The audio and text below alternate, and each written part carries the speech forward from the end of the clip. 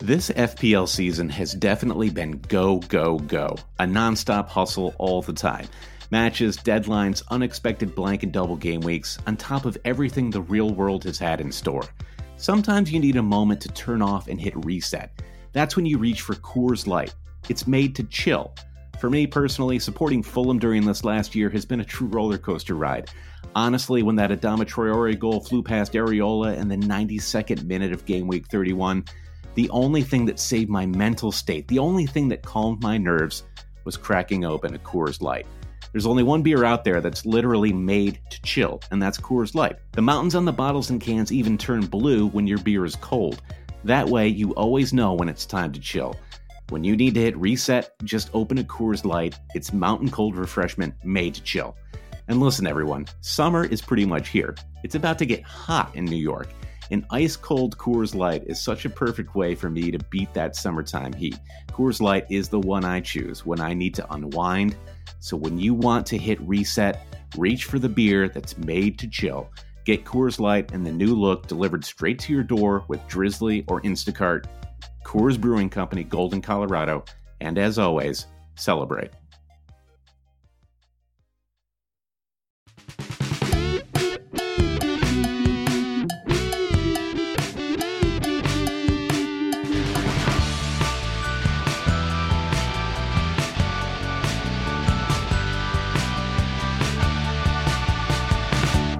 Hail cheaters, and welcome to the Always Cheating Fantasy Premier League podcast. It's August 4th, my mother's birthday. My name is Josh. I'm here with Brandon. Brandon, how are you? Wow, happy birthday, Josh's mom. What a pleasure. And it's not just because your mom's celebrating her birthday. It's more that we're less than a week away from the game week 1 deadline. I finally have the nervous butterflies in my stomach related to my FPL team, Josh. Are you feeling that nervousness now? I am feeling it a little bit, a lot bit. Whatever the opposite of a little bit is how I'm feeling right now. I went to Maine for a week. I just got back last night, and last night, I sort of in my head, I'd been planning on last night being the night when I was going to kind of do everything, like fully immerse myself in fantasy planning, like really get into it. And it was almost too much, I mean, I sort of started with StatsBomb. I was like, I don't even want to get into the fantasy part of it. I need to get a real grounding in the players first. So I opened up 12 tabs, all of these different tabs with all these different team previews. And I'm just digging through all of them and taking some notes. And I'm like, and I actually fell asleep. I was like, this is too much. I think my brain was just no, this is too much. I did a couple hours of actual work, and so, right. Yeah, so I'm feeling it a little bit too. It's good to be back. It's good to be recording the podcast. If we want to peel back the curtain just a little bit for a second, it's been over 3 weeks since you and I have actually recorded a podcast together. Yeah, right. Just through the first time ever. We're going to the 5th year of doing the Always Cheating podcast, and this is the first time it's ever happened where you and I you had a 2-week vacation that the day you got back was the day I left for a 1-week vacation. So we had to kind of front load all of these episodes, many of which we recorded while I was laid down with strep throat. So it was just a crazy stretch of time. So this is the first real time podcast we've done in a while. It's very good to be back. We've got a lot to talk about. Yes. Brandon, I'm just going to get right into it. Okay. And if you never listened before, this is the Always Cheating Fantasy Podcast. I'm Josh. I'm talking to Brandon. We're two Americans. We're based in Brooklyn. We're fantasy addicts. We've been doing this podcast for 5 years. We're an award-winning podcast. We won the Football Blogging Awards Best Fantasy Football Content Creator Award this last spring. It was awarded at the Etihad. So that's who we are. And Brandon, I'm going to get right into the first question. What, if anything, can we learn from the Community Shield, which took place this morning? Great question. That question was first posed by Red Dagger on our Slack channel, which we'll touch on. I tried to pass that off as my own, didn't I? Sorry. Yeah. You thought James' question was so good you'd take it as your own. Now, I kind of ramped up to the Community Shield this morning. On Friday, I took in the Luton Town Middlesbrough match, the kickoff of the Championship League. Luton Town, one to watch. Incredible team performance there. Wow. Then yesterday morning, I watched Fulham get absolutely embarrassed by Barnsley. So it felt great to turn on the Community Shield and watch two fully fledged professional footballing teams, Liverpool and Manchester City, Yeah. I'm so tempted to ask you some Fulham questions, but I feel like that would be like a rabbit hole we have to avoid today. I want to know more. Yeah, they're awful, and there's really nothing more to say about that. I think the first takeaway from the Community Shield is Mo Salah hasn't changed a single bit. He had trouble getting a lot of sting behind his shots and placing his shots, but he was the liveliest player on the pitch, I thought, even livelier than the likes of Sterling. He looked ready for it. He looked well rested. The commentary, Martin Tyler pointed out this fact that there was a ball drifting to the corner in the 90th minute, and Mo Salah did one of those sprints where his legs are just a complete blur. He looked like a cartoon character sprinting after it. His fitness just looked off the charts, and you compare that to Kevin De Bruyne, who could not finish. He kind of laid down around the 90th minute with cramp. He had some moments, but he looked. I mean, I thought he ran well when he was running, but I was actually a little annoyed that Salah played the full 90. I thought that was. I'm not really sure why he did that for an exhibition match when they play on Friday. But I agree with you. I thought he looked, he was really active, lots of shots on goal, with maybe a little bit better luck, a little bit more accuracy. Maybe he scores a goal or two in that match. I thought Sterling looked great. I actually think it's slightly hard to evaluate Sterling. He's been like an incredible offseason, but he's basically been playing as a forward, which he won't be doing when the season starts. I wouldn't imagine. Well, the injury to Sane early in the match, Sterling was playing through the middle until Sane got injured and Jesus comes on to the pitch, and that pushes Sterling out wide. So I do wonder, depending on, I mean, there's no way that Sane starts this weekend based on what his knee looked like when he came off the pitch. But I think there is a possibility that Sterling does play in the number 9 role occasionally through the season. I think I think occasionally he does. I mean, also you saw with some of his finishing later in the match that maybe, there's a reason that he's not the forward, for that team. Although he sort of kind of plays like one anyway. Or the lack of decision-making ability when there was that breakaway late on with him and Kyle Walker, and Kyle Walker is like, hello, just all you have to do is pass the ball to me and we're good. But the larger point is that he gets himself in those positions, and more times than not, something comes out of it from a fantasy perspective. Right. A goal or an assist. Any other takeaways? Liverpool, I thought looked kind of. I asked you the question, then I started to answer it. So what were your other takeaways? Well, let's talk about some of the other players. The Liverpool defense, for one, Virgil van Dijk with the assist to Joel Matip. Van Dijk maybe tied with Andy Robertson, had the best games of all the defenders. Trent looked kind of off the pace. He got skinned a few times by City, and what we saw so many times last season, Trent got the early sub. So I still kind of stand by what I had said in our Liverpool preview, in which Trent really has the best on Robbo in terms of crossing stats, and I think that he's likely to be the most improved this season. But I'm losing my nerve with Trent based on the preseason coverage and what we saw in the Community Shield. You start to gravitate to the safer options, and my eye was definitely toward Robertson. And Van Dijk, again, I think he's just the most solid FPL option going into game week 1. That's why he's the most owned player. So he's go on. First player in your fan. If this is the first time you've ever played fantasy, and you're just listening to this podcast to find out what to do, just make him the first player in your team, right? Like, just make him the first player in your starting 11. Yeah. He's highly owned, so there's a kind of safety there, right? Or I should say a kind of coverage element, which is that, if he does anything well and you don't have him in your team, it's really going to hurt you. But he's a great player. He's a locked-in starter. He actually should have had a goal today too, right? I mean, he barely missed that by centimeters, right? Totally. 10 centimeters or something. Yeah. And the last player I'll point to is KDB, which we talked about him coming up with cramp. But there's a lot of concern because there were so many unknowns around De Bruyne last season because he was so injured. And when he did play, occasionally he was playing deep. I thought in the Community Shield, you saw the best of what KDB could do for your FPL team. He was making runs into the box. He was arriving into the attack. He was playing farther forward, but he was still playing his box-to-box role. I'm excited at this prospect. The fact that it looks like he's not 100% match fit, not that he's injured or anything, but he's just not quite match fit. I'm a little concerned about reasonable starts and playing the full 90 week in, week out with him just at the start of the season.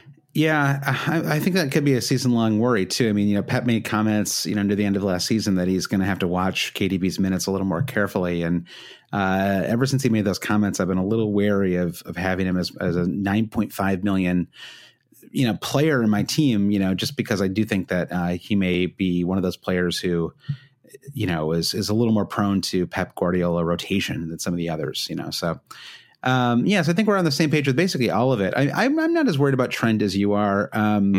Just preseason working out the kinks. If you didn't convince yourself with your Trent argument, you did convince me. So I have him I have him in my bus team right now. Should we just maybe before we get into this podcast, we're going to take a look at game week 1. Obviously, the big thing we're going to do in this podcast is talk about some unanswered questions. We're really going to try to break down the 6.5 million forward debate, which I think is a big question that basically everyone is trying to figure out. Huge. It's massive. So many players in there. We're going to look at, the actual fixtures, captains for game week 1.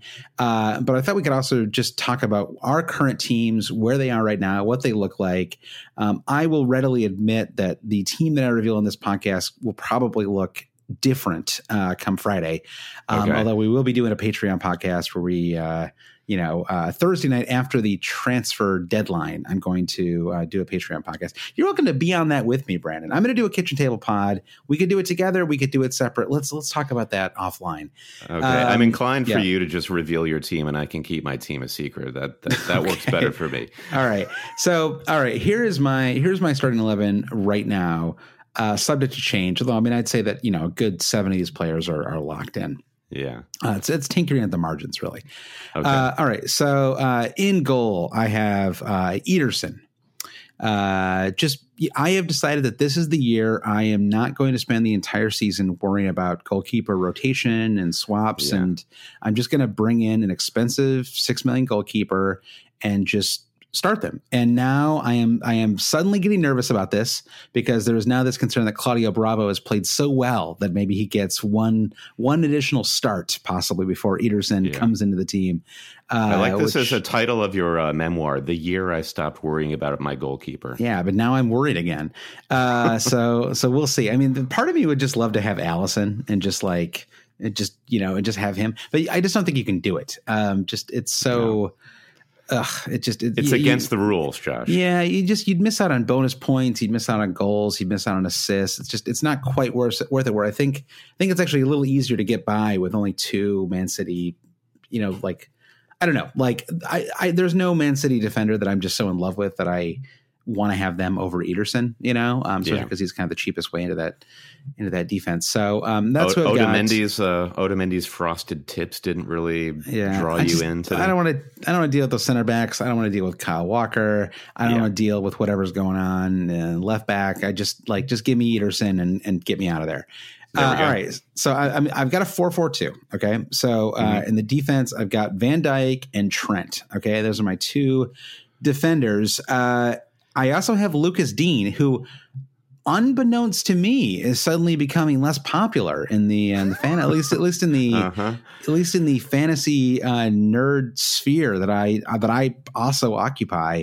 There's suddenly a lot of concern that Idrissa Gueye, who is a decent but not spectacular player by any means, the loss of him is going to render the whole back line unusable or something. Never did the footballing community care so much about Idrissa Gueye until this moment. Yeah. The guy exactly. who went into he never saw a yellow card challenge that he wasn't willing to make. And, exactly. And he protected his defense by clattering into every midfielder. It's the loss of him and Kurt Zuma, which I guess a lot of people are worried about. I'm not entirely sure why, because I mean Keenan and Yerry Mina might actually be a better combination anyway. I mean Kurt Zuma was he was just okay last season. So anyway, so all that said, I don't share the concerns. I mean, the attack is a bit of a worry. I don't know if you've been following any of Everton's offseason. I don't know if they've scored a single goal in the preseason, have they? Yeah, like they scored one goal by like some random like academy player or something, and like that was pretty much it. Real problem up front. I mean, now they have. Is it Moise Kean? Is that how you say it? I'm actually not sure how to say their new forward's name. I'm not sure either. And it's going to be tricky because they have Keno in the defense, and now they've got a second Kean up front. So it'll be Kean 1 and Kean 2. We'll have to give them Star Wars droid-esque names where it's K957. Yeah, or it's pronounced completely differently, and we're just doing what we normally do, which is just mispronounce everyone's names terribly. So I've got... anyway, so just to get back to my team here, now that I've tried to silence the haters on the Everton defensive front, I mean, Lucas Dean is amazing. And honestly, you could get Lucas Dean only for goals and assists. Like that alone would make him worth his price, in my opinion, even if you didn't get clean sheets. And then the fourth defender that I have right now, subject to change, is I have Charlie Taylor from Burnley. 4.5 million, very much locked down as one of the fullbacks in Burnley's team. They have poor fixtures in game weeks 2 and 4, and so I would actually only start him in game week 1, and then I would have him though for game weeks 5 through 9 when they have a really nice run of fixture, 5 through 8, I guess. And so I'm not sure it's. The problem there is that I really like him for game week 1. It's like you always want to get off on the best foot possible. Mm-hmm. And he's maybe the 4.5 million defender that I most want for game week 1. I don't really want to deal with any of that Watford nonsense. Like it just always seems like a recipe for disaster. Yeah, I think I saw that Craig Cathcart is making a real run at game week 1, and I am truly, truly perplexed by this. It's just it's too nerve wracking, right? They just rotate way too much back there. So it's Taylor for now as my fourth. I've also been tinkering with a 3-5-2, Brandon. So I'll got a lot of irons in the fire right now. And maybe I'll just go back to 4-3-3 still is appealing to me as well. So I got a lot of different things I'm considering, Brandon. All right. So in the midfield right now, I've got. You sound like Jonty right now, in which you've got every base covered. Yeah, exactly. I appreciate that. I'm trying to go for some real balance here, though, if possible. I actually don't think I have it as well as I want it right now because I don't like my forward line. It feels a little too cheap. But in the midfield, I've got Sterling and Salah, kind of the two essentials, in my opinion. Yeah, again, if you were starting from scratch and you didn't, maybe you want to be different, maybe you want to be a little out there, I would still have Van Dijk, Sterling, and Salah as like the three players that I would just lock into your team, right? Yeah, I agree. Yeah, I thought we'd be on the same page there. So after that, I've got Lucas Moura, who I think is flying a little bit under the radar as a midfield option. Pretty solid last season. It's a spectacular offseason. Owned by 8.7% of managers. Scored again today. Scored again about, I think, a week and a half ago or so. We have seen him. He is capable of like really destroying bad teams too. And lo and behold, Spurs play two bad teams in two of their first three fixtures. They play Aston Villa at home and Newcastle at home in game week 3. So the only issue with Lucas is you probably do want to bench him for game week 2. And so any team that you set up is going to have to be nimble enough that you can have him on your bench in game week 2. I like the Lucas Moura pick. I really do. I think it's smart on your part, and I think it's just on the right side of the coverage pick argument where everyone is kind of trying to figure out a way to shoehorn Kane up front in their team. And Lucas Moura plays sometimes farther up the pitch than Harry Kane does. Yeah, Kane is more of a central midfielder at this point who is good on set pieces and takes pens. I would say that Son and Lucas seem more like the forward. They still have their legs. I think that's the biggest difference. That was like a little subtle dig on poor Harry Kane, but I'm not going to go so far as to dig on Harry Kane, and you'll know why when we get to my bus team. But I do. I like Mora. I love Harry Kane. Super hardworking player, loves the game, but it's had a bad run of injuries. And then I've got Bernardo Silva, who I'm not going to talk about too much because I don't think he's going to stay in my team. I think that's the opposite of Lucas Moura, right? He's on the wrong side of the coverage argument. Yeah. The thing about Bernardo Silva is I'd really like him if I had a draft team, if I had a team where I was just going to keep him for all 38 game weeks, I think he'd really be appealing. It's hard for me to look you in the eye. Not that I'm doing that because we're recording this over the interwaves, but to look you in the eye and tell you that Bernardo Silva is a better option for the first 5 game weeks of the season than Ryan Fraser. I don't know how I could do that. I would be a liar, Brandon, and you'd be in your rights to call me out on it. So I don't like liars. Yeah, but I do like him. I like him for value. I mean, I just think an 8 million player is pretty locked in as a starter for Manchester City. They score a boatload of goals. It's not a bad thing to have multiple attacking players from that team in your squad, especially if you can get them for a good price. So that is the appeal of Bernardo Silva. It's almost like it's a value pick more than that I love him or really want to have him. So so it makes it kind of easier to get rid of him if I don't want him. So and then I've got Josh King and Wood up front right now, and Wood is kind of my other punty player. Has just had a great offseason.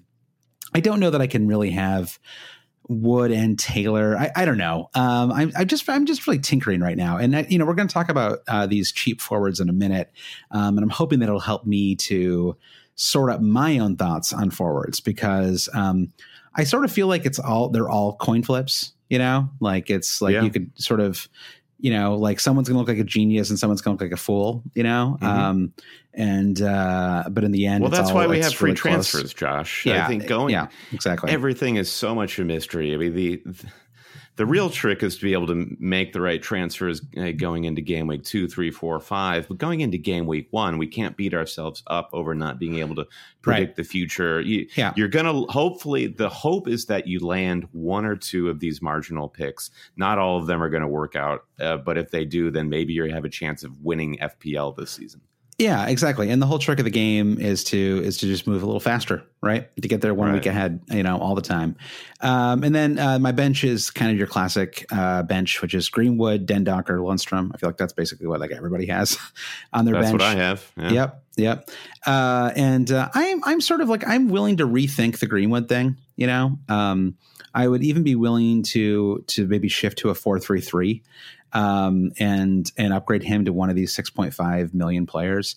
I think he's probably slightly overrated as a player that we really want to have, but I don't know, 4.5 million striker who is probably going to start for Manchester United. It's kind of hard to say no, right? And surely you have Daniel Button as your backup goal, or David Button. I've got Stecklenburg. I don't like having those popular 4 million That's true. That's a price fall that's just waiting to happen. Totally. All right, shall I go through my bus team here? Yep, go for it. Okay, so I also have Ederson. I'm going premium in the back. Totally agree with you in terms of he's the pick of all of the Man City defensive assets. Also, it's made even easier by the fact that Laporte is currently injured. Right.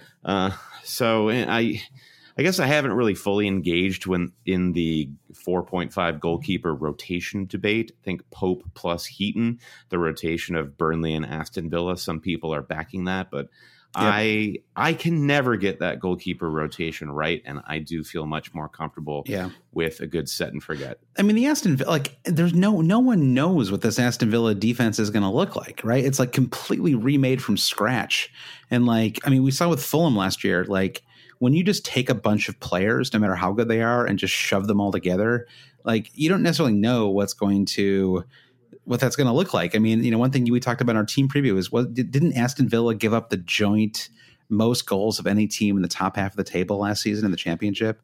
Yeah, they did until they brought in Tyrone Mings, who helped, and they have signed Mings to a permanent deal. But if you're then basing your Premier League clean sheet odds solely on Tyrone Mings in your central defense, right? You're kind of out there on a limb. So yeah. I'm with you, but we'll talk a little bit more about that with my defense, because I actually have Matty Targett as my 4.5 defender right now, who would start in my 4-4-2. And I hear what you're saying. Like, what will they look like?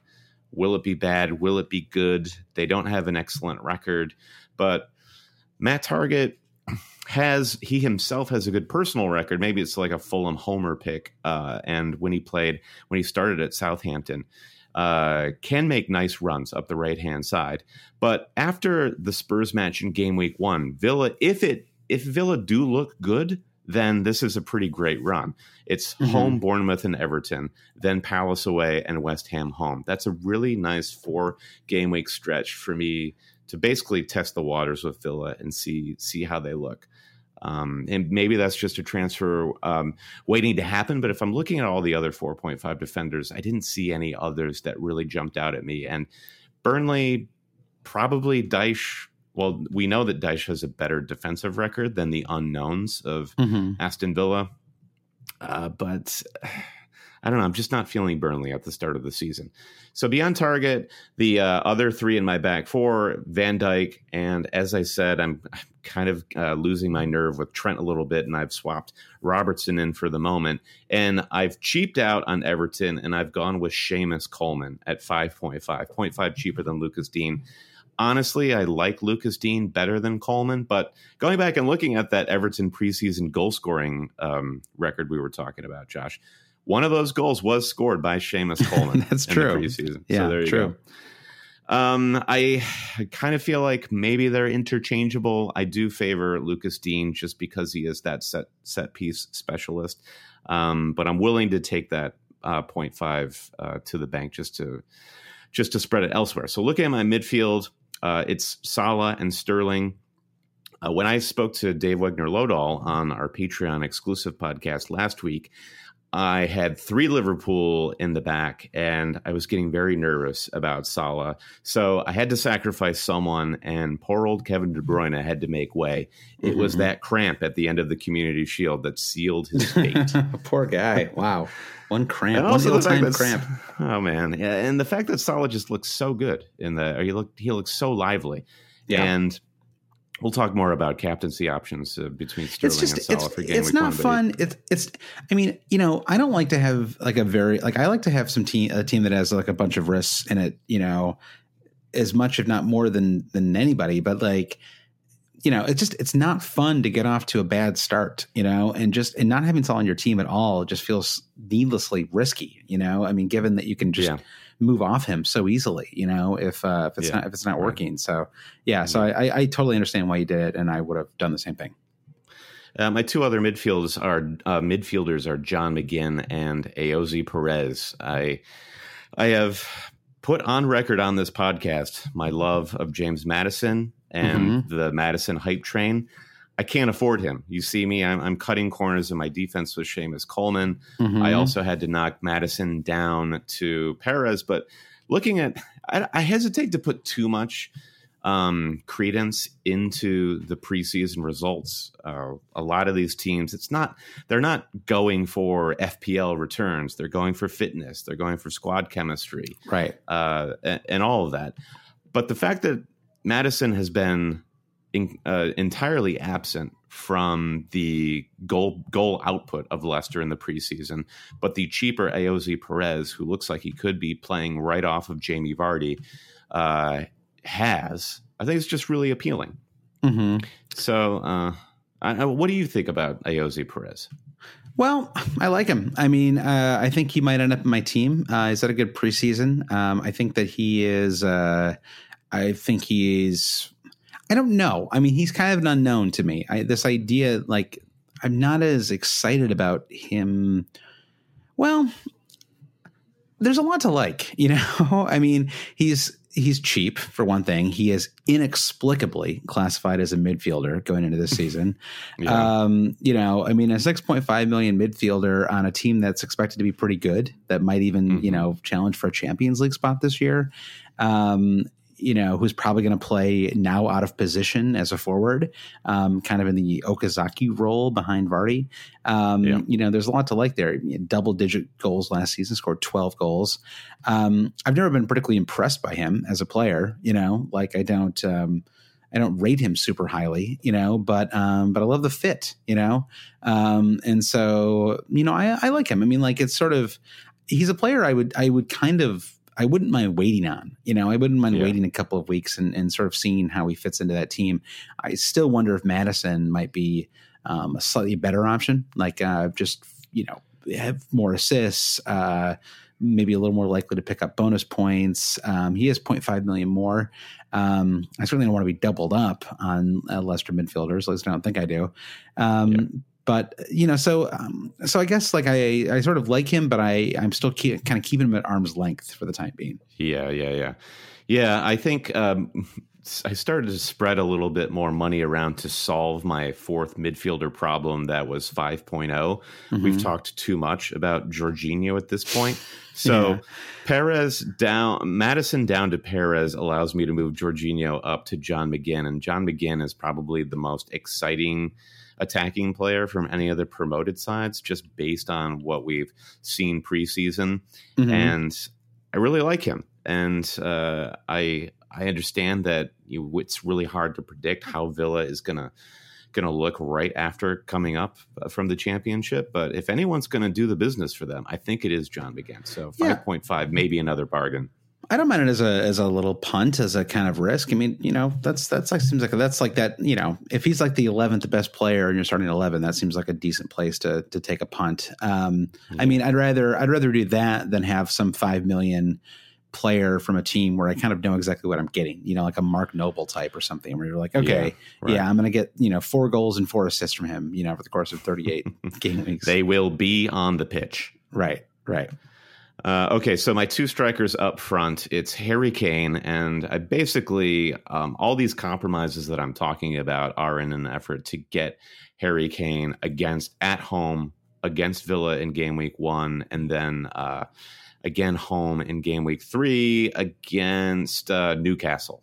Right. So I think those are 2 captainable fixtures for Harry Kane. Of course, we have a lot of competition for captaincies in my squad.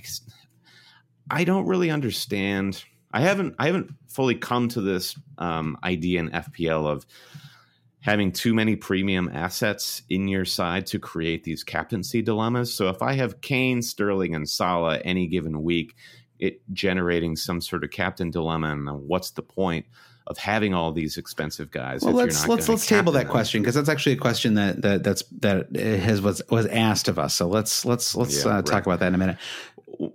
Well, so you got Kane, and then who's your other forward? I'm sorry. Yeah, it's another one that we can table because we are going to get into the 6 million, 6.5 striker discussion, but it's Che Adams at Southampton. Wow. And I just think, like, kind of like John McGinn, he's one of these guys that, you know, his reputation coming up from the championship precedes him, and it seems fun. He just seems like a fun player to have. Well, I like it, Brandon. I feel like this is a team that was not built on Twitter, and I like that about it. It's very unique. It's very different than mine, actually, too, which is kind of fun. And usually, you and I end up in a very similar place with our team. So I like that. I mean, we both have the basics, of course, you know, because you've got to have certain people. All right. So that's where we are. I bet both of us end up making quite a few changes, as everyone listening to this podcast probably will, you know, over the next couple of days as everything gets. I'm probably going to talk myself into Moise Kean, Brandon, you know, when he comes in at a 5 million, you know. No, I'm sure he's going to come in at like 7.5 or something. Yeah. The big worry is he comes in at 7 or 7.5, and it's impossible to get him into our sides. Yeah, and that's why FPL is brilliant. Is another decision you have to make. So many this year. All right, Brandon, let's get let's take a break. Just briefly, I wanted to note, Patreon, if you would like to support the podcast, you can visit patreon.com/alwayscheating. You get access to one extra podcast each week during the regular season. That is our kitchen table podcast where Brandon and record on one of our respective kitchen tables, and we talk about our team going. Usually it's recorded about a day before the game weeks kick off. We also have access to a very active Slack chat right now. I kind of took a few days off when I was on vacation, and I was like, "Whoa, there's like a lot going on here right now." So active Slack chat, and also access to private leagues and T-shirts and all kinds of cool stuff. So go to patreon.com/alwayscheating to find out more. We have so many thank yous. We actually have over 60 new patrons since we last recorded. So we are going to, which we've never done before, and I'm sincere apologies to all the new patrons. We're going to table the thank yous until near the end of the podcast because it's the first game week of the season. We've got a lot to get to, and it's just going to take a little too long to run through those. So all the thank yous are going to come near the end of the podcast. I'm going to put some extra pizzazz on these name reads, though, so it will be worth the wait. I promise you. Excellent. All right, take a quick break, and let's get back with unanswered questions. Brandon, we're back. It's part one. We've got unanswered questions going into game week 1. First question comes from FPL Chancer. He says, it's that time of year when managers start losing their nerves over the big at the back and go back to the glitzy attackers that make them feel better. Or that score lots of goals and win you your leagues. Are you and Brandon similar, or are you holding firm on a premium defense? Well, as discussed with my bus team, less than a week ago, I had Robertson, Trent, VVD, and Lucas Dean, and Ederson in my back line. Right. And I wanted to find a way to get Harry Kane up front. I don't know why I'm so fixated on Harry Kane, and maybe I'm just looking at this as some kind of differential. But yeah, I've clearly lost my nerve. And what helped me think about this, Dan, is the Patreon podcast that we posted with Dave last week. We talked about betting odds heading into the start of the Premier League season. And some of the odds that we looked at were teams with great odds to have the most clean sheets and teams with great odds to have scored the most goals. First in clean sheets and first in goals would be Manchester City. Second in clean sheets and goals would be Liverpool. So it kind of just got me thinking, I can't lose sight of the goals that Liverpool are going to score strictly in favor of these clean sheets. And secondly, I can't lose sight of the clean sheets that Manchester City are going to bring in. Probably one might guess more than they had last season. So I've come around to the idea that you simply have to, it's going to benefit your FPL team to have a piece of both the defense and the attack, particularly on both these, the best teams in the league in City and Liverpool. And that's sort of the more, I guess, nuanced argument of why I've done this. Is just beyond losing my nerve. I just feel like it's probably the smarter way to play, frankly. Sure. I mean, you say lose your nerve, and it sounds like it's like your manhood's under attack or something. I mean, it's just like, like, do you get a little more sensible about certain things and, a little tolerance for risk? I mean, I think that if anything, not going to big at the back is a sign of courage going into this season. It seems like basically everyone is going to have at least 4 premium defenders. I mean, I guess I've got. I think that if you have 3 expensive defenders and an expensive keeper, you basically do have a 4 at the back, right? I mean, that's like it's kind of the same thing, And so, I mean, yeah, I've never spent this much money on my defense before. I don't love it. I mean, I talked about this, not to keep referencing these Patreon podcasts, but I talked about it with FPL Stag. I mean, I have 3 top 2,500 finishes in the last 7 years or whatever it is. And, each year that was like with a meat and potatoes 3-4-3, like a very conventional, last year I was 3-4-3 the entire season, had my best ever finish, And so this idea that suddenly the game is so different, so fundamentally different than it was, last season or any of the previous seasons that I played fantasy, is a little hard for me to stomach. And I don't know that I totally agree with it. Although I do think that the way the game week is shaped, like the way the season's shaping up the first maybe 10 game weeks, it does make sense to go big at the back. I don't know if that's going to last. I suspect it won't.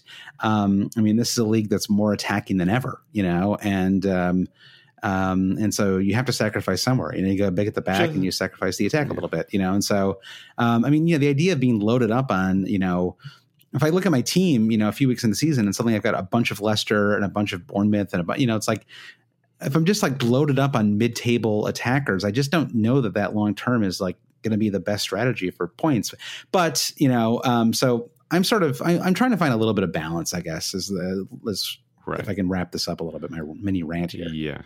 Yeah, no, I think balance is a key term there. And just a brief counterpoint that has the game really changed that much from the heyday of the 3-4-3? And yeah, I tend to agree with you that it hasn't changed that much, but I think fullbacks are more important in the league than ever, and the attacking output that we see from them is important. And that is reflected in our bus teams currently that are set up as 4-4-2.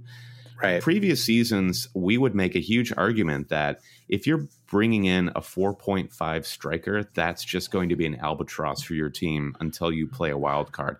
You're never going to be able to get rid of Mason Greenwood, until you play a wild card. And odds are he will at some point be phased out of the starting lineup if he ever gets there. And that could be a problem. So I think that just does point to us admitting to a degree that the game is changing marginally. Yeah, but also like eventually, like maybe it'll be these crazy attacking center backs on Sheffield United or something, or maybe Southampton, like really puts it together this season defensively, and so it's like I think that you can find cheap attacking players, on these promoted teams or on some of the bottom half of the table team. Like a couple seasons ago in Bournemouth, got a Europa League spot. They were packed with cheap players that allowed you to load them up on your defense and then spend that money up front. And so right now we don't know who those players are, and so it's kind of hard not to spend $7 million on Trent Alexander-Arnold. But like, if I can replace him with a $4.5 million player at some point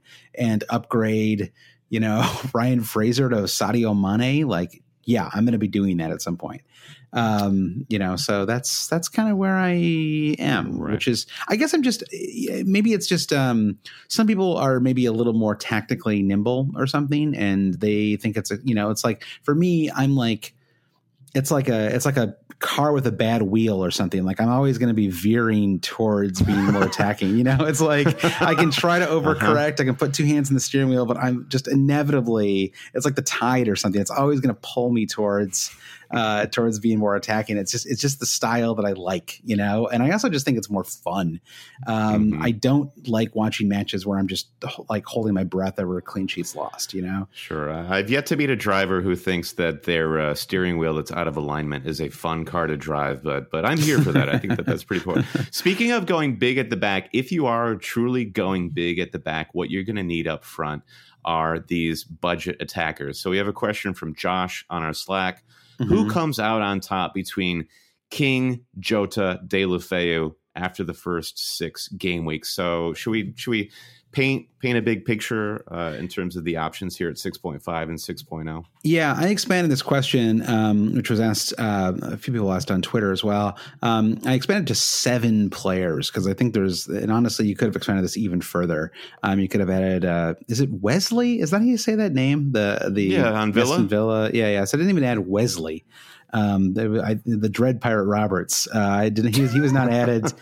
As you wish. So, all right, let's just run through the 7 that I have here, which is we have Josh King, we have Jota, we have Deulofeu, we have Wood, Adams, Shea Adams, your new boy, my hero. Yeah, we have Billy Sharp on Southampton, and we have Seb Aller. Is that how you say his name? Aller. Thank you. Seb Aller. I should just take the H off there. Easier to say. Yeah, all right. Exactly. So let's run through the good and the bad with these 7 players. Okay. Okay. Yeah. I've listed some pros and cons for all of them. Okay. Okay. And let's just run through all of them, and then we'll I'll sort of list off a couple things, then you can make some comments, and then maybe we'll come to some kind of conclusion. Okay. I'll make some good comments probably. All right. And some bad. All right, Josh King. They have great fixtures. He has a pretty solid track record. Probably, I feel like people are dismissing his track record a little bit. This is a guy who has scored, 16 goals in a season. So he's on pens as well.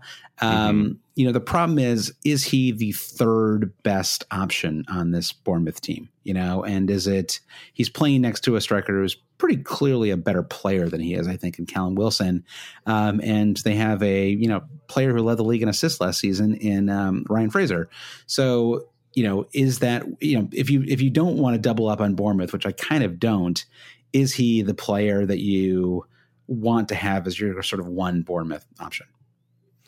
My concern with Bournemouth is, did they overperform last season? Okay, so this is magical thinking, but I fear with Bournemouth, they are the type of team that could regress and not put up the same kind of attacking output that they did last season.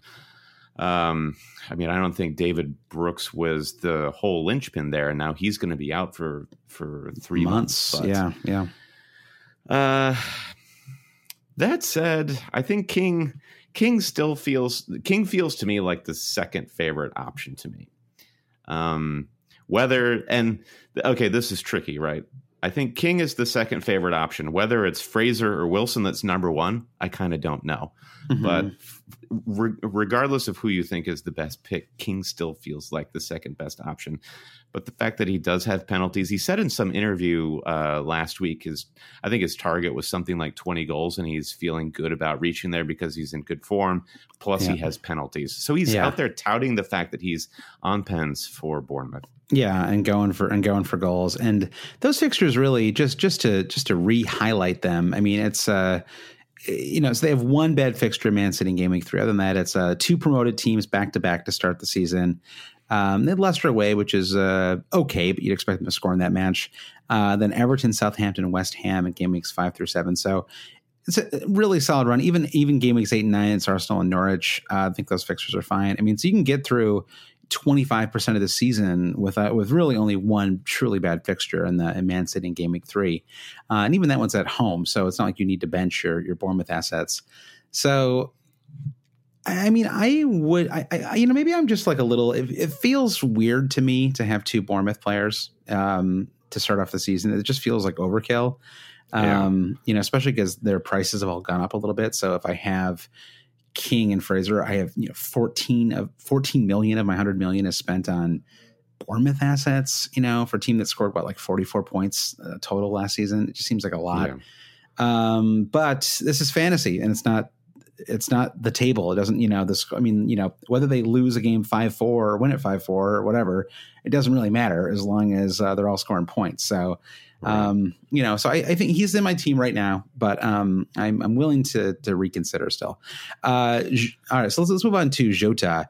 I wrote bad fixtures, great player. I just really like Diogo Jota. I think he's a fantastic. He had a little bit of a slow start last season, but when he came on, he was fantastic. I worry a little bit about them because of the Europa League, and I don't think their fixtures are great. I suppose you could add there's a little bit of worry now about whether he is like a locked in starter. I mean, do you see any worry there? I don't. I don't. That young. With Cutrone coming in, no. I think that's squad depth for the Europa League. I mean, maybe if Cutrone shows that he has a flair for the Premier League, then maybe there's some rotation. But there is nothing that needs changing about that Wolves starting 11 from last season. They looked fantastic. But I share your concerns. The Europa League and the bad fixture start kind of takes Wolves off the table for the start of the season. That's really disappointing because of all the strikers on this list, Jota is probably my favorite and the one that I think would have the best odds of outperforming them all. But you just can't own him at the start of I feel personally that you just can't own him at the start of the season. So love Jota, but he's off the table for me.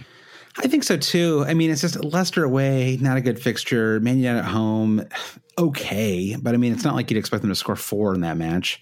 Burnley at home could be a tricky fixture. Everton away, Chelsea at home. It's play Man City in Game Week 8. Plus, they have these Europa League demands. It does not feel like sensible. You could maybe start him off. You could probably play him for the first 3 fixtures and get away with it, but it doesn't feel like the smartest. I agree with everything you said, basically, which is that he could overperform his fixtures for sure. And he's a really good offseason as well. If you just want to have a talented player, who maybe he's probably of these players in this list, I would say he's the one who is least fixture dependent. So Right. I guess that would be an argument in his favor. Although, do we maybe see a little bit of rotation once the Europa League starts? I think it's possible. It's possible. Yeah, Yeah. it is possible. All right. What about Deulofeu on Watford? He's also priced at 6.5. You've noted that Deulofeu has good fixtures, but he is always an injury worry. And we saw some rotation with Jerry D last season. So where do you stand? You're a huge fan. He did wonderful things for your FPL team last season. I do like Deulofeu. I mean, he scored 10 goals, 5 assists last season. That was after not playing the first 8 or 9 matches of the season. But a muscle injury is one of those things that really, he was actually in my squad until he got injured. And now I'm too scared to bring him in. They hope that he'll be ready for game week 1. And I just, no one wants to go into game week 1 with a player that you hope, cracks the squad. The Cranberries said it best when they said that muscle injuries do linger. So it is a worry. Yeah. And he's already a player who's prone to get subbed fairly early on in the match. And so if he's got a muscle injury, there's no way he's playing 90 minutes, in any of these early matches. And so, I liked his run of fixtures a lot. Brighton, West Ham, Newcastle, and through their first 4. But I think because of the injury worries, it's just, I'm just not going to take the risk. And so are you with me there? I'm totally with you. Yeah, let's move on to Chris Wood, Woody. The great large Kiwi. Yeah, that's right. 6.5. We know about your great love of Burnley and their opening set of fixtures, and Chris Wood has been a madman in the preseason. Yes. Scoring for fun with Burnley. So he's in your side. Sell me on Chris Wood. Well, okay. So I think that one thing, if I don't play a wild card early, or maybe, if it takes me a few weeks before I ultimately play it, I think what I would like to do is spend my transfers. It's always a dangerous game to play. You can't plan a transfer, but assuming no massive injury worries, I would love to just sort of flip my forward position among different players. My sort of second or third forward, however my team shakes out. And so I just really like Chris Wood for game week 1. And then actually even game week 2, I wouldn't mind. I mean, Arsenal away, Arsenal's back line is it's a mess right now. And so if I had Wood for that one as well, I'd be okay with it. But, I wouldn't mind also just moving him on to someone else in game week 2, and just sort of shifting all of these, forwards around a little bit. And so that's my argument, is that I like him for one fixture. And then I don't mind him for the game week 2. And then I wouldn't mind having him for that run between game week 5 and 8. So I do think Ashley Barnes's exploits over the last couple of seasons have really outshone Chris Wood. And I think that he's gotten the short shrift. I think Chris Wood is a great striker for what he is on the team that he is. And he should be fit for a lot of FPL sides. So yeah, I like the pick. I'm just not sure when to deploy him. Yeah, I mean, I just think that it's the people's expectations can be a little too high, I think, for some of these cheapish players in your team, right? And we're still ultimately talking about a 6 million or 6.5 million player, and it's like, yeah, you can take a risk on a Wesley or whatever. But I mean, Chris Wood has back-to-back seasons of scoring double-digit goals in the Premier League. And so there's a kind of safety in that. Like, at least we know that he is like a confirmed double-digit scorer in the Premier League, which is, more than, I mean, one of these big, what relatively big forward signings is not going to come off, right?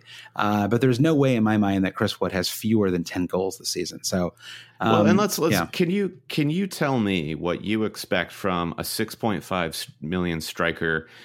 Do you want a goal or an assist every other game? Would a goal or an assist every 3 games do it for you, be enough to keep somebody like Chris Wood in your team? I mean, that's outside of the idea that you're constantly trying to make intelligent transfer moves week to week. And maybe 2 goals a game is really what I'm looking for. So how many games are in the season? 30. So 76 goals is what I guess. It's the baseline. An attack and return every other match, I guess, would be what I'd be looking for. I'd at least be looking for a Giroud, as we call it, a 5-point return, made famous by Olivier Giroud, who just constantly, whether it was one goal and a bench coming off the bench or one assist, a headed pass or something, Giroud was just the master of the 5-point return. So if, you want to kind of average out something like a Giroud over the course of, a few game weeks. So that can be, I mean, a Giroux is an 8-pointer and a 2-pointer averages out to a Giroux, right? So, 8-pointer, a 2-pointer, and a 5-pointer. And if those are the returns I got from Wood in the first 3 fixtures, I'd be pretty happy with that. I think that was okay. Yeah, I'd live with that agreed? too. Yeah. Yes, I do. All right, so who's next? We got your boy, Che Adams. Yeah. Okay. So we're finally dipping into the cheaper price bracket, and what makes Adams so much more appealing is he's $6 million. So you're saving 0.5 over the rest of these other guys. I think in the championship he was second only to. He was somewhere in the realm of Tammy Abraham and Pookie in terms of his goal output, well over 20 goals to say the least. And you have a note here that Southampton's fixtures are not that great. And I'm looking at their fixtures. They are away Burnley to start, then home Liverpool, away Brighton, home Manchester United. Then in game weeks 5 and 6, it's Sheffield United and Bournemouth. I'd say that these are less bad and more mixed. And that's just based solely on the outcome that what if Southampton started the season and they were good? Mm-hmm. That's not a guarantee, but if Southampton start well, I think the only really bad unplayable fixture I see here is game week 2, home Liverpool. That said, it's at home, so I think the away fixtures are really desirable, and the poor fixtures are at least at home for Southampton. So Che Adams is somebody I can live with as a punt. Okay, that's fair. And 5 and 6 are good. Although then again, 7 and 8 are very. It's funny there. If you want to look at one team that really got screwed, it kind of depends on how you look at it. I guess maybe it's more of a fantasy perspective here, but looking at all 38 weeks of their season, I'm like, ugh, like what? Like when am I going to have some Southampton players? I kind of like their defenders. Like I'm sort of interested in them as a team that could improve a lot this year as well. And I'm like, maybe in game week 14. So like come Thanksgiving time, Brandon, I may have a little run with some Southampton defenders, and then table them. And then come Valentine's Day, I might pick up another defender, and then that'll be it for the rest of the season. So it's kind of a weird run for them where they don't have any of those, like Everton have like what seems like 14 good fixtures to kick things off, and I don't know. Like, it seems like Southampton never really have that like really nice, easy run this year.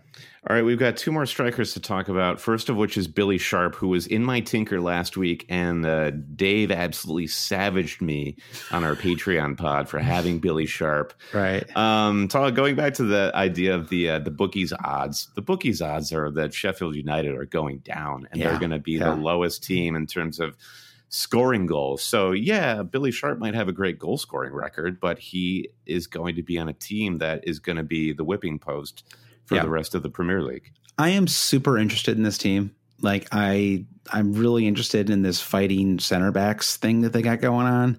I think that they're it's creative, it's different. They're a team that I think a lot of people could really like. Like I think that they could be kind of a neutral favorite this year, just because they're like clay. They could be, it's like we don't really know what we're going to get with this team at all. Yeah. I mean, I think with the other 2 promoted sides, you have a better sense of what you're getting. Maybe Norwich is a little bit more of a question mark, but certainly with Aston Villa, Aston Villa are sort of building a more conventional West Ham style team, I would say. So I think, I don't know. So I think that I think I agree with you though. It's just that Billy Sharp, was a sentimental pick. He was a player that I was really excited about as well. But in the end, they're probably going to be the worst team in the league, and he's a 34-year-old striker. So we should probably look somewhere else. Sadly, we should probably move on to Aller. Yeah. Aller at West Ham came in pretty expensively priced at 7.5 mil, but this guy is like the king of all YouTube scissor reels right now. Yeah, it's really too bad that he's so expensive. If he was even 7 million, I think I would really, especially with West Ham, they have some pretty good fixtures. I mentioned that I was on a little StatsBomb kick last night. They just had some great things to say about Aller. This comes from StatsBomb, Brandon. Within the top 5 leagues in 2018-19, he had the 8th highest scoring contribution, so goals plus assists per 90 minutes overall, and the 3rd highest XG per shot of any forward. That's right. 3rd highest XG per shot of any forward in the top 5 leagues. Those are outstanding stats. Really, really intriguing. Unfortunately, we just don't. I mean, you can be a good player, but if the fit isn't quite right, I mean, you can't just plug anybody. I mean, maybe Zlatan. Outside of Zlatan, you can't just plug anybody in and assume that they're going to score 15 plus goals. No matter so where they hope are. Zlatan is listening to this episode right now. He's going to love you for that. Yeah, he's going to move to West Ham just to prove me wrong. So definitely intrigued, but I think I have to wait. It's a little too. I might just wait 1 week. I mean, if he knocks in a goal on Man City, like boom, I'm going to try to get him in for game week 2. I don't know about you, but don't you kind of like the idea of keeping like 0.5 million on your bench, just so you have a little bit of wiggle room going into game week 2? Oh yeah, there are so many ideas that I love that are basically impossible for me at this moment. But having a little money, a little rainy day fund in your FPL bank is a great idea if you can achieve it. Because I think you may need this. This West Ham team is apparently just going to be all action and no defense. And from an FPL point of view, that could be a lot of fun. And hopefully we have a number of options. I mean, Lanzini is scoring quite a few goals this season. He's always been a fun player when fit to tinker around with your FPL. Yeah, that's sort of that Danny Ings category where it's just can't stay healthy. So was the Spurs forward who's Eric Lamella's midfielder, I should say. All right, so that was 45 minutes on that question, but I think it was useful to go through. Next question. Well, Josh has been trying to get at a question on our podcast for a while, so I think it's fair that his first pod appearance was a doozy. That's true, and that's JWSH. That was not me trying to get my own question onto Josh. So, I mean, having talked all this through, Brandon, has anything changed for you? I mean, have you gotten more excited, less excited? Yeah, I think I'm kind of talking myself. I'm warming up to the idea of Chris Wood, but and Aller if I were to have the money. But I think I'm still happy with this Che Adams pick for the time being. Yeah, it'd be cool to have Chris Wood for 1 game week and leave $1 million in your bench, so you could move to Aller for game week 2. That would be some real high level thinking. That would probably blow up when Mo Salah gets injured in game week 1 or something. But cool idea. I assume the reason that new always cheating patron saint Timu Pukki, he didn't end up on this list just because the Norwich has like the worst fixture run of all time. I feel like we're just gonna we just have to table all Norwich discussion for a couple of game weeks, and then we'll pick it up during like wild card time. All right, next question. There's a lot to think about there, but I think that I thought it was useful to go through those. Kloppanaut says, how much do you take into account balance and flexibility going into a new season? And Brad, I'm actually going to pair this with another question. It comes from Jeff Petter. He says, how about just going big and having all 3 of Salah, Sterling, and Kane? He says, I know what the conventional answer is. I know what the safe answer is. But if the answer to the question is, what if Kane goes off, then your most expensive striker is $8 million, and your response is, well, that's what I have free transfers on a wild card for, then surely the same applies if you go all in with all 3 big guns and it doesn't work out. So, Brennan, you've gone with the big gun approach, and you're sort of agreeing with him there. Well, I am agreeing with Jeff here. The idea that, well, that's what you have a wild card for. So let me put it this way. You have a wild card, which a lot of us will play early because there are going to be a lot of unknown quantities that make themselves visible to us after game weeks 2 through 3 or 1 through 3. Right. That's why we need our wild card. We don't need a wild card or a guesstimator to tell us that Harry Kane could actually go off. So if you start with a balanced approach and maybe you have more money invested up front, say in a premium like Kane or Aubameyang or even somebody as expensive as Jamie Vardy, that at least leaves you with some amount of flexibility to move into game week 2 or to game week 3, because just to play a wild card so you can get in one premium player that is at that moment going off, it's not the kind of holistic approach I like to take when triggering my wild card. I want to trigger the wild card because there are these 3 to 4 marginal players that we were just talking about, whether it's Chris Wood or Shea Adams or Ayoze Perez that you didn't have in game week 1. Now you need to get them in. And now I'm looking at the next game week and I need to make 3, 4, 5 moves just to keep pace with the herd. That's when the wild card is needed. So I think balance allows you to, it gives you that much more flexibility. But I think the point I'm trying to make with Kane is I have a better idea of what Kane is capable of. Mm-hmm. I feel like that's a less risky move going into game week 1 than going into game week 1 with De La Feu and Diego Jota. So it's flexibility, but it's also premium assets. You get what you pay for. I feel like I am more able to predict my outcome in game week 1 because of that. Do you follow what I'm saying? Yeah, I do. I understand. And I have it. My approach has changed a little bit over the years, I guess, where I do value balance more than I used to. And I don't like the balance if I have those 3 players on my team.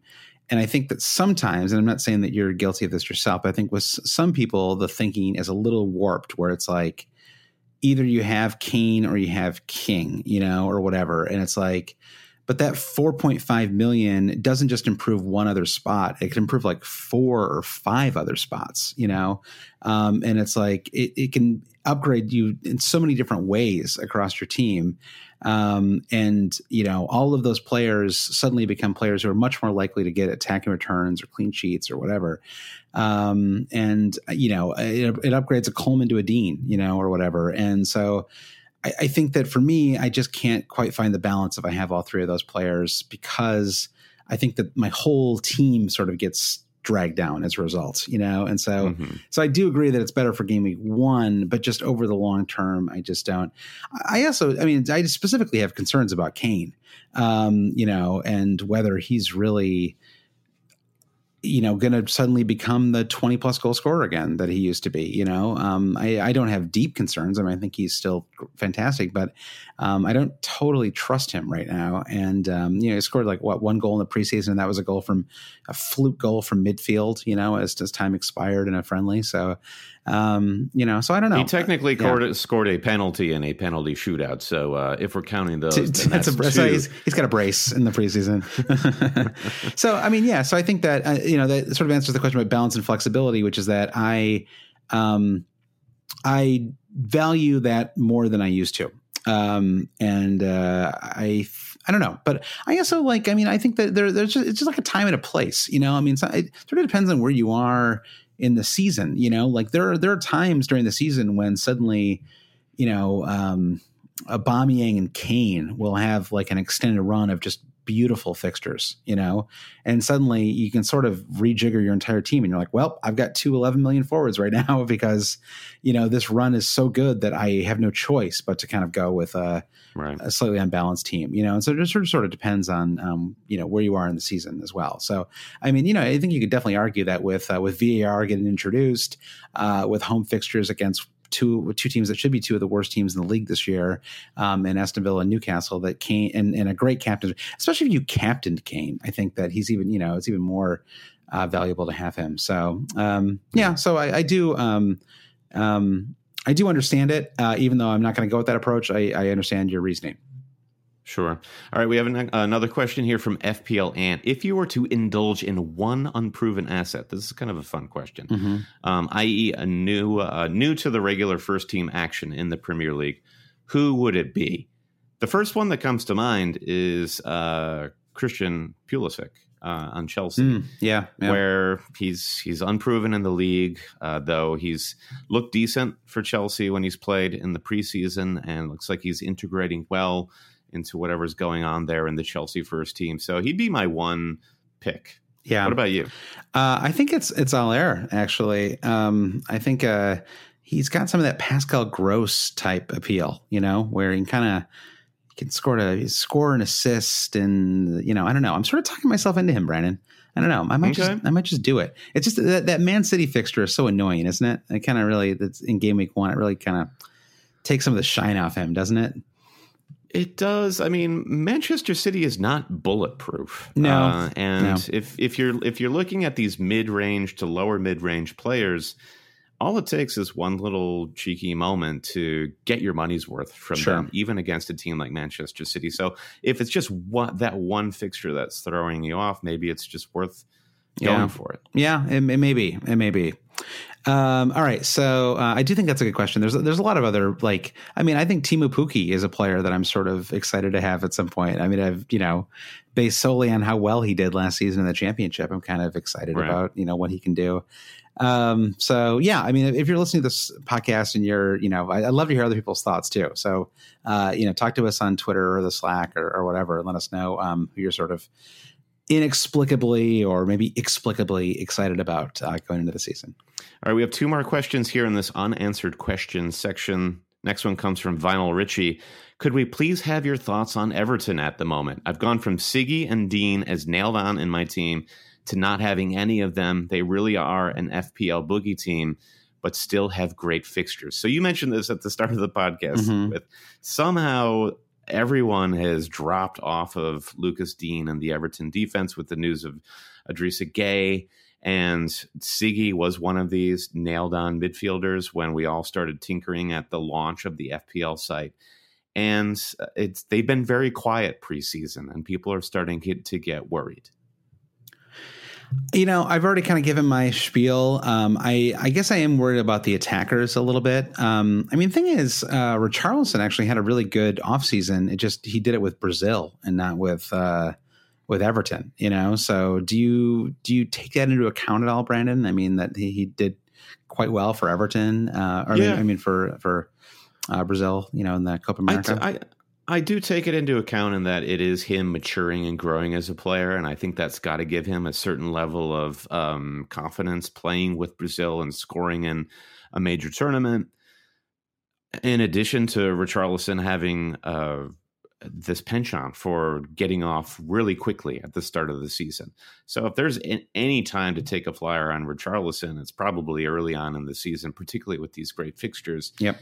And yeah, the same point I had made earlier in the what do we make of the preseason? It's not, these teams aren't going out there trying to post points to a table. Yeah. They're trying to accomplish other things than FPL points. So they have been keeping clean sheets. We should mention that. Even if they haven't been scoring goals, they've been keeping clean sheets. True. So your faith in the Everton defense should still be solid enough. It's the same gay business. I agree. It's the same back five, basically. So yeah, I feel pretty good. I mean, I guess Mina in and out of that team a little bit, but Yerry Mina is a highly rated player, especially going into last season he was. So and Gylfi Sigurdsson, veteran player. I mean, I don't really care how he did in the offseason, right? I mean, I don't think that has a lot of bearing on how he performs during the season itself. Yeah, right. Last question comes from the Dork Lord. We talked about Cutrone a bit, but he wants to know how Cutrone affects Jota and Jimenez as fantasy assets. You like how I put that little accent on Jimenez? Yeah, it was impressive. Raul Jimenez. Mm-hmm.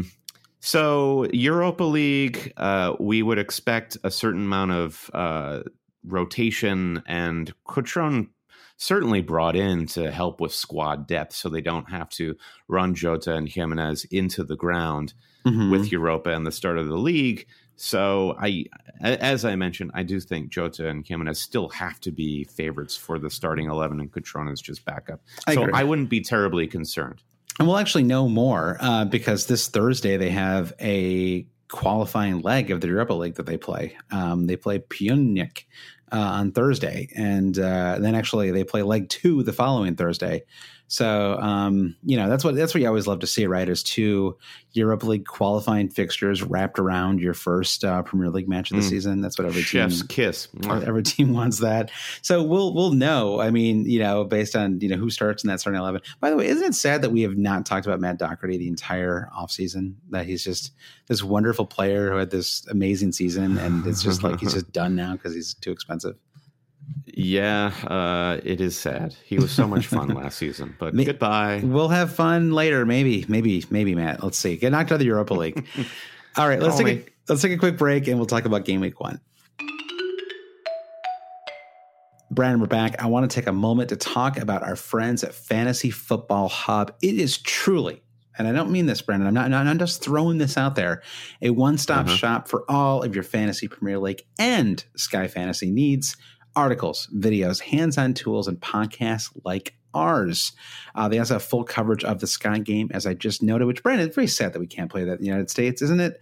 We got to change these broken gambling laws already. I feel like it's somewhat of a relief because I don't know if I have space in my tiny brain for another fantasy game, but I do like options. I would like to have it as an option. Me too.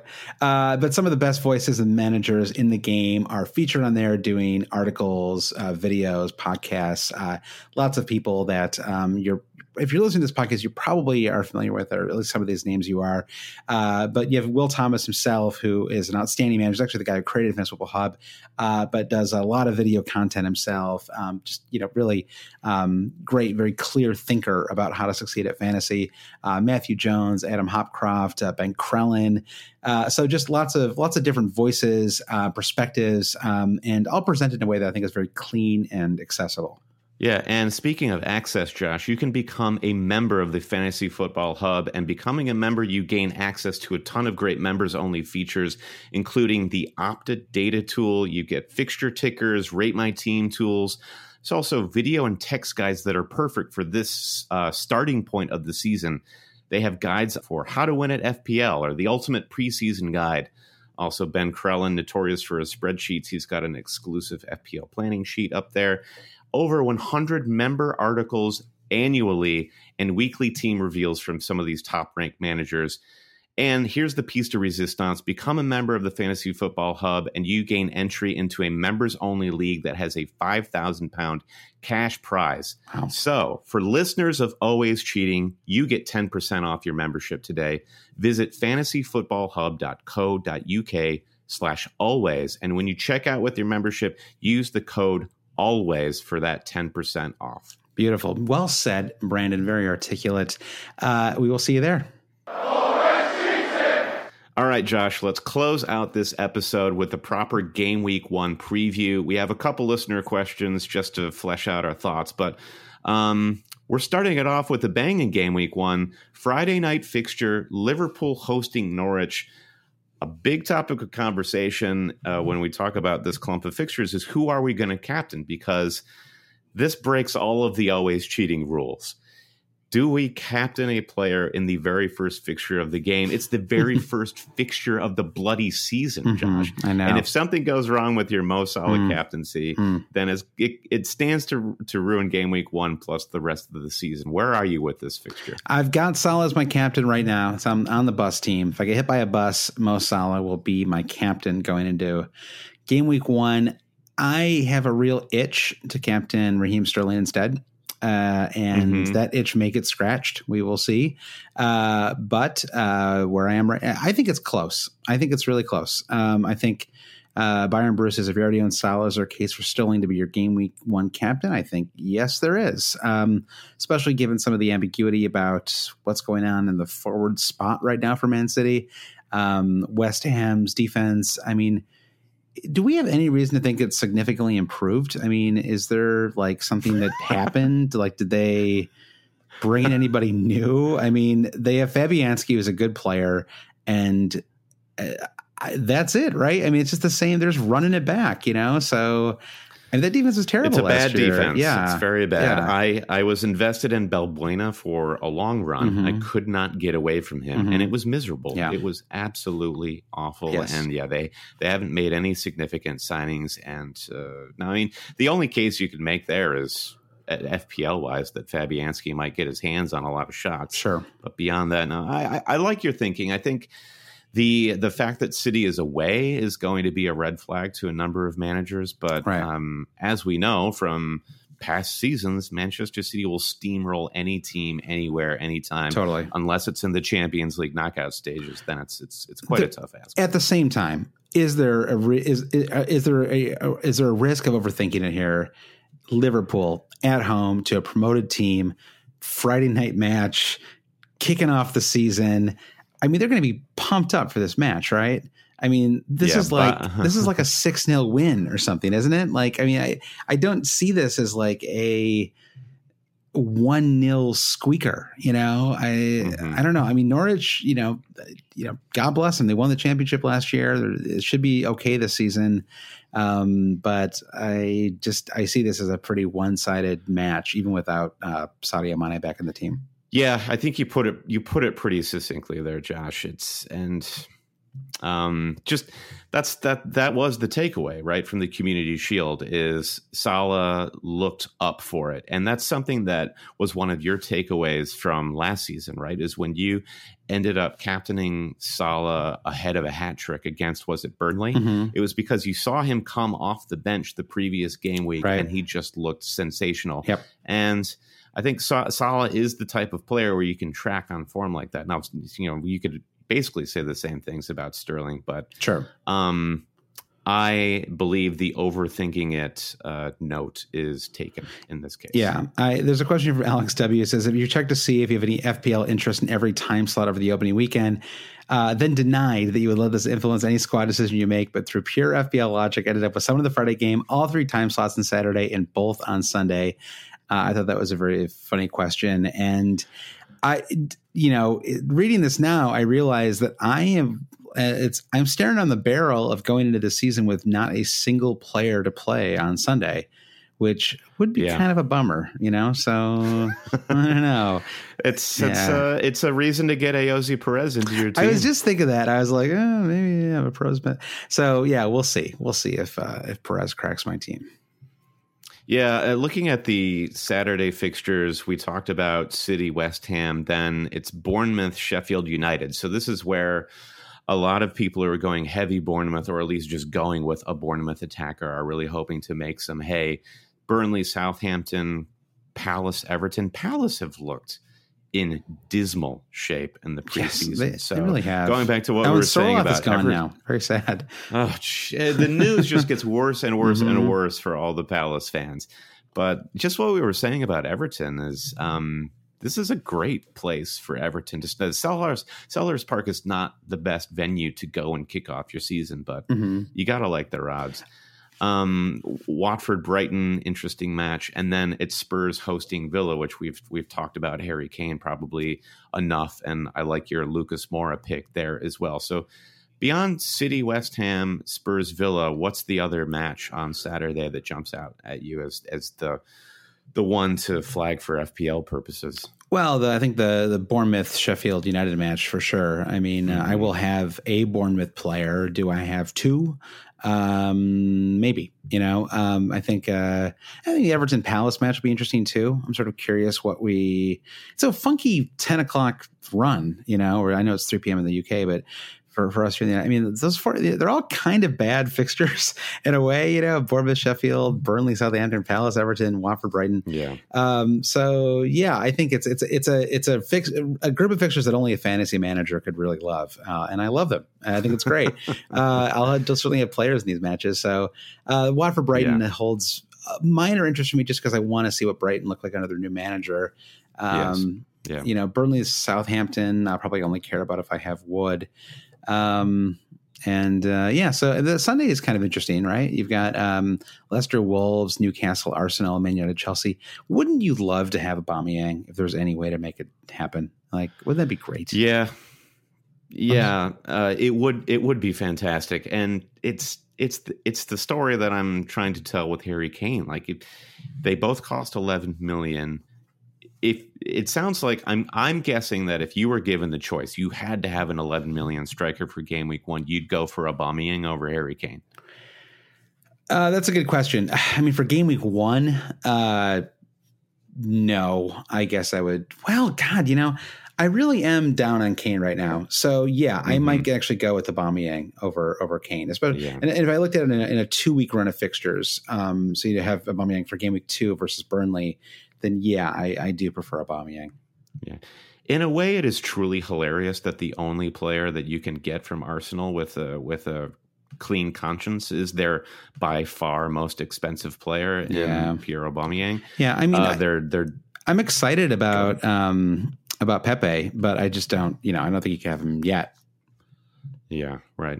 I mean, this is a great way to end the game week with a pure watch, Manchester United Chelsea. That's going to be a loaded game at Old Trafford. Sure. Both teams. I mean, Lampard bringing that old school energy to Old Trafford. The reception he'll get as a former Man City player there too. I imagine. Not a lot of love. Not a lot of love. The starting lineup alone for Chelsea is going to be utterly fascinating. Which of their three strikers is going to get the nod? How does Pulisic look? Because I'm very just emotionally invested as an American there. Yep. And their defense, too, because I think once Chelsea's fixtures sort of clear up, I think their defense could be a bandwagon. Yeah, me too. I mean, Chelsea's kind of in that like Norwich category where I don't really know what to do with them yet. Our Man United are arguably in this category too, so I'm just kind of putting them aside for a couple of weeks, and sort of I want to think about them around game week 3 or something. Final question comes from that Joe guy, says, do you have any transfers in mind already for the future? So question looking ahead, Brandon. Man. I'm not sure I do. I've kind of put all of my brain power into game week 1, and I don't have any. I can't think that far ahead. And I think this is also a trap that managers can fall into, is the idea that, I've got this team for game weeks 1 and 2. Then I make this move in game week 3, this player to this player.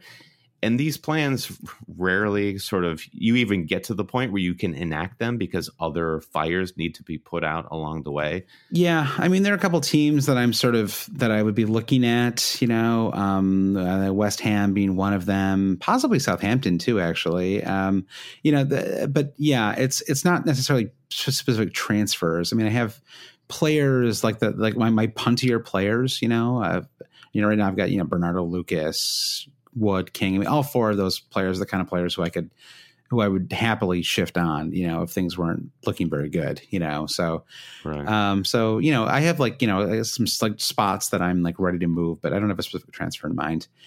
All right, Brendan, that's the podcast. I can't believe it kicks off in 5 days. Insane. We are going to know so much more in just a short week. So much information is going to be dumped on us by the game week 1 fixtures. And I can't wait to be a smarter manager because of it. Yeah, agreed. All right. Well, let's, Brand, we have some, we promised them. And once again, you go to patreon.com /always cheating to support the podcast first and foremost. If you like what we do and you want to say thank you, that's hopefully how the Patreon works. But we also have, Slack, bonus podcasts, all those things to say thank you to our patrons. So Brandon, let's say thank you to our patrons right now. Okay, so why don't I take the new producer and Volkswagen patrons, then you can take the giant chunk of Sorloth patrons, and then we'll go from there. Okay. Then I'll take the Pookie patrons. All right, so starting off, big thank you to our new producers, Brian Chin, Travis West, and Frederick Kian Granski. And at the Volkswagen level, big thanks to Tyler Ogilvie, Carlos Carranza, Todd Byerly, Dan Nascimento, and Patrick Ellis. All right. Thank you to producers, Volkswagen patrons, Lord Sorloth patrons. There's a fair amount, so if I read them quickly, don't take that as a sign of disrespect. Chris Bashir, Jonathan Pang, Scott Smith, Aditya B., Ryan, Jordan McGrath, Kevin Griffiths, Michael Van Harlem, William Voorhees, Cameron Shaw, Andres Escalon, Michael Young, Eddie Tierney, Gerald Howie, Bobby Baldoni, Mark Stewart, Klaus Lund, Mike Nidra, Elvin Grotley Nilsson, Joachim Jensen, Nino Gito, Ali Steele, David Mayodrag, Andy. I told you it was a lot, Brandon. Andrew King, Michael Thomas, Joshua Wilson, Chris Hall, Ted Rosner, Lucas Gardner, Stuart Clark, Joachim Thorkildsen, Morton Vibe, Alex Steiner, Sunsfjord Arnstad, Tor Forland, great name, Dan Thompson, Martin Johansson, Siowal, Kajatel Kutam, Dan Waite, Andrew Straw, and Kenneth Pascard. Whew. Thank you, guys. Edward Straw. Go with Edward Straw. Edward Straw. What did I say? don't know what I said. Andrew. Sorry. Edward Straw, of course. Yes. And then a quick thanks to our Pookie patrons. Oh, man, I can't believe I volunteered for the Pookie patron. Olugubenga Alakaja, Matthew Livchik, Victor Edvardson, the FPL General Mark McGettigan, Jonathan, Jason Martirano, Melee Matt, Simon Dutka, Johnny Holden, AA Ron John San, Michael Swanston, Steve Lee, Shane Deere, Jared Simon Pete, and last but not least, big thanks, Anton Titov, our last Pookie patron. Huge round of applause to everyone who has recently joined our Patreon supporters circle. We do really appreciate your support. It makes podcasting fun. Yeah, thanks again to everyone who supported the podcast. And again, patreon.com/alwayscheating is where you can go. Brendan, we still actually have our producers to thank, but I think just to break things up a little bit, I'll just note, subscribe to the podcast. You can do it on Apple Podcasts, Spotify, SoundCloud, Stitcher, Google Play, Acast, basically anywhere where you download a podcast or are able to do so. You can do so on your phone or your computer, wherever. If you give us a 5-star review on iTunes, that really helps people to find the podcast. You can follow us on Twitter. We're at Hail Cheaters, Instagram at Hail Cheaters, Facebook, facebook.com/alwayscheating. You can email us, hailcheaters@gmail.com. You can also visit our website to find all of this and much more. You can also DM us for any questions or inquiries or wherever at alwayscheating.com. Thank you so much for listening to the podcast this week. And let's sign things off, Brandon. I will say, Hail Lord Sorloth, and I'm just going to give it to you for the producer thank yous, and that's just going to end the podcast. Yeah. Fade to black. Yes.